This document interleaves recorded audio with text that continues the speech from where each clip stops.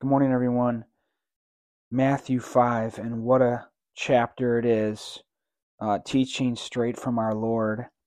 Let's think of the backdrop of the setting here. John the Baptist has been telling people the kingdom of God is at hand, to repent, bear fruit in keeping with righteousness. Jesus is coming on the scene now, and he is saying the same thing. The kingdom of God is at hand. And to think about what that would mean. So we have a Jewish nation that largely is influenced by the Pharisees, who, as I've mentioned earlier, are very concerned about the law and the outward nature of their lives, the outside of the cup, but struggle to have inner life change. They a lot of times look at themselves with pride, look at everyone else with distaste, and focus on keeping the law while having a heart that is far from God. So John the Baptist and Jesus are now coming on the scene, and they're teaching the Jewish people to repent, for the kingdom of God is at hand. And we're beginning to see what it means to live a transformed life from the inner man. So not just following rules from the outside, but really having a new inner being devoted to God. And that's what we see Jesus teaching here. He's giving them a radically deep teaching on what it means to honor God and live a transformed life. And it's not full of pride. It's not full of law. It's full of love and humility and devotion to God, and evaluating one's inner thoughts, decisions, and actions, and having them live for the kingdom of God. Having people make decisions as though heaven is at hand. What would we do in front of God if God was our witness? How would we respond? And he's teaching us how to respond to the things of life. He begins up on with the crowds up on a mountain. What a beautiful scene. Wouldn't it have been great to be there? And the disciples were with him, but others were around as well. And he talks about, blessed are the poor in spirit, for theirs is the kingdom of God. That's not something that the Pharisees would have demonstrated. Blessed are those who mourn, for they shall be comforted. Blessed are the gentle, for they shall inherit the earth. Blessed are those who hunger and thirst for righteousness. And that's a great desire, but not just on the outside of the man, but on the inside of the man, to really desire to be more like Christ.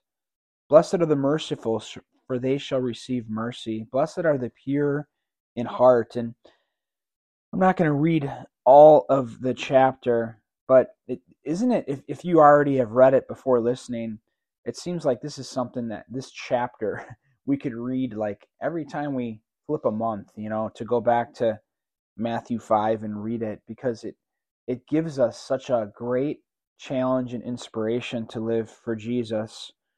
I think some of it could be summed up in this passage here, verse 13.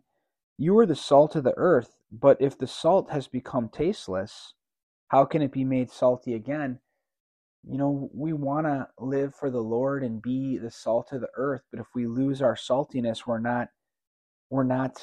we lose our godliness, we lose our character, we lose our Christ likeness. We're no longer going to be good for the mission that God has called us. And it says it is no longer good for anything except to be thrown out and trampled underfoot by men. May we live more like Jesus and more transformed. You are a light of the world. A city set on a hill cannot be hidden. And may we be that light. Let your light shine before men so that you can glorify God in heaven. And then he says, do not think that I've come to abolish the law or the prophets. I did not come to abolish, to fulfill. And that's really deep. And, through the New Testament writings, we'll really figure out what that means, because we're not under the law now. However, Jesus was coming to transform their lives through the Word of God, and not say that the law is bad, but say we need the inner man to be transformed by faith in me. And by doing so, much of the law we're gonna honor and live out, just because we're advancing even beyond it. But it is a season where now we are under grace, and the new covenant has changed some of the law and what it means to follow God. And we learn that, later through the Apostle Paul. But Jesus came to fulfill it. He came, as a fulfillment of the law. I mean, he was the Lamb of God, just like, the lamb was sacrificed on Passover and sacrifices were made for the forgiveness of sins. Jesus fulfilled all of that in himself. He also teaches us, and I think it's really important. I was reading in this class that I'm taking. There was a writing it was a writing from a guy back in the 1800s, and he was writing almost like a new age belief and a new way to look at the Word of God. Now, this isn't something that was being taught to us, but it was something that we were reading in order to see how early on the America began to become more liberal and not rely on the Word of God. And I was so saddened that some of my classmates, when commenting on this writing, were like, "Oh wow, this sounds really interesting." Somebody used the word fascinating, and I'm like, I came on pretty strong. I'm like, this is from the gutter. This is not, orthodox belief in the Word of God. Listen to what Jesus says about the Word of God. He says, "For truly I say to you, until heaven and earth pass away, not the smallest letter or stroke shall pass from the law until it is accomplished. Whoever then annuls one of the least of these commandments and teaches others to do the same shall be called least in the kingdom of heaven. But whoever keeps and teaches them shall be called great in the kingdom of heaven." Meaning Jesus had a very high view and reverence for the Word of God. And where it's difficult and challenging, like this chapter as an example, we should be looking at how God can challenge us to embrace His Word and live more like Him. I mean, a lot of the world would say, this chapter is too hard, or what it calls for is beyond maybe what we can do. And instead of looking at that like that, we should be saying, "God, through the power of your Holy Spirit, how can you help me to embrace all that you teach?" Because he's got some challenging teachings here. I mean, when he talks about murder, he's like, yeah, you shouldn't commit murder, which is obviously a 10 commandment. But then he says, everyone who is angry with his brother is guilty. See how Jesus takes it so much deeper? And he really supports reconciliation, being, not hanging on to bitterness and resentment, and going to your brother, your sister, and seeking harmony and reconciliation. And it's a great teaching there. Sometimes we get justified in our own minds that it's okay just to stay angry and bitter and resentful. And Jesus is like, when you live a transformed life in me, you'll let go all that stuff, and you'll love others, and it'll be easy for you to reconcile quickly because I'm in you, and this is what I teach. And he talks about adultery. You should not commit adultery, another 10 commandment. But everyone who looks at a woman with lust has already committed adultery. And that, dear church, tells you right away that every form of pornography of any kind is completely from the gutter. It's evil. I don't even know why it's legal in our country. It's just terrible, the amount of pornography in our world. And if you are a brother or sister that has embraced some of that, you need to rebuke it and call it evil for what it is, and get rid of every opportunity to look at it, because you are committing adultery when you take part in pornography. It's wrong. Then he talks about divorce, and he gives a really hard word on divorce. Now, we'd have to look at the whole teaching, but he says that we shouldn't divorce except for basically sexual immorality. I'll actually be talking at church today about unbelievers leaving. Sometimes that is also a reason why there's divorce, because one's a believer and one's not, and the unbeliever leaves. They just choose to leave. And in that case, we can let them leave. But if they want to stay married, we're supposed to stay married. So, again, God's desire is that people work things out, stick together, and that divorce is actually very difficult, and that it's something that we should strive, just like the forgiveness of a brother. We're supposed to work towards reconciliation and seek to be one in our marriages. Um,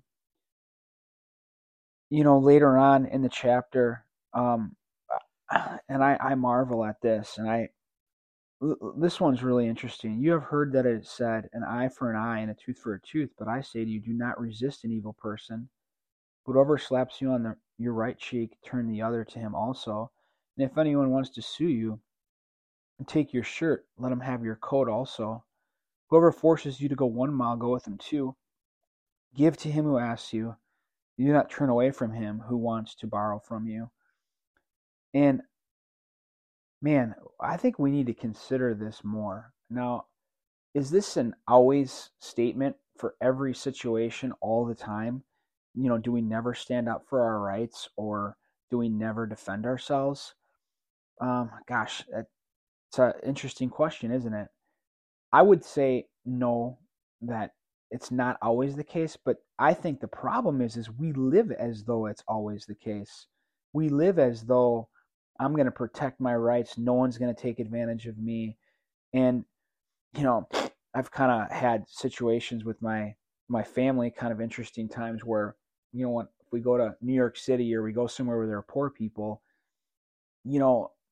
whether it be family or just culturally, a lot of people don't want to give. They don't want to give to others, and I try to just go ahead and give to people as I walk by, and I find it kind of fun, and I feel like it's what the Lord is saying here, that we need to be more generous to the poor. And gosh, I could be so much more, but the question would be, is like, would Jesus live? He lives as though our possessions and things just don't matter that much because they're not going to heaven anyways. So the kingdom of heaven is at hand. We're focused on kingdom and heavenly things and not on earthly things. And that changes a lot when we are focused so much on eternity in heaven versus on earth. You have heard that it was said, you shall love your neighbor and hate your enemy. Something perhaps the Pharisees were teaching, but I say to you, love your enemies and pray for those who persecute you, so that you may be the sons of your Father who is in heaven. Isn't that amazing? In every sense here, Jesus is teaching about heavenly living. Praise the Lord, and may we take it in, and may we, what would Jesus do, right? You remember that bracelet? I mean, and it's good to know that factually, and maybe to have that reminder on our wrist, what would Jesus do? It's a good thing. But what we really need in order to live that out is a desire to live for the kingdom of heaven. And we need God's Holy Spirit on our mind so that even our actions just aren't our outward side of the cup, but that we do what's right from our inner man being transformed by Jesus. May we continue to be more like him. I could fit that all into what we've been learning, as far as he's created us in his image and likeness. He wants us to be more like him, and he's teaching us here on the Sermon on the Mount what it means to be more like him. Let's apply it more to our lives. God bless you all.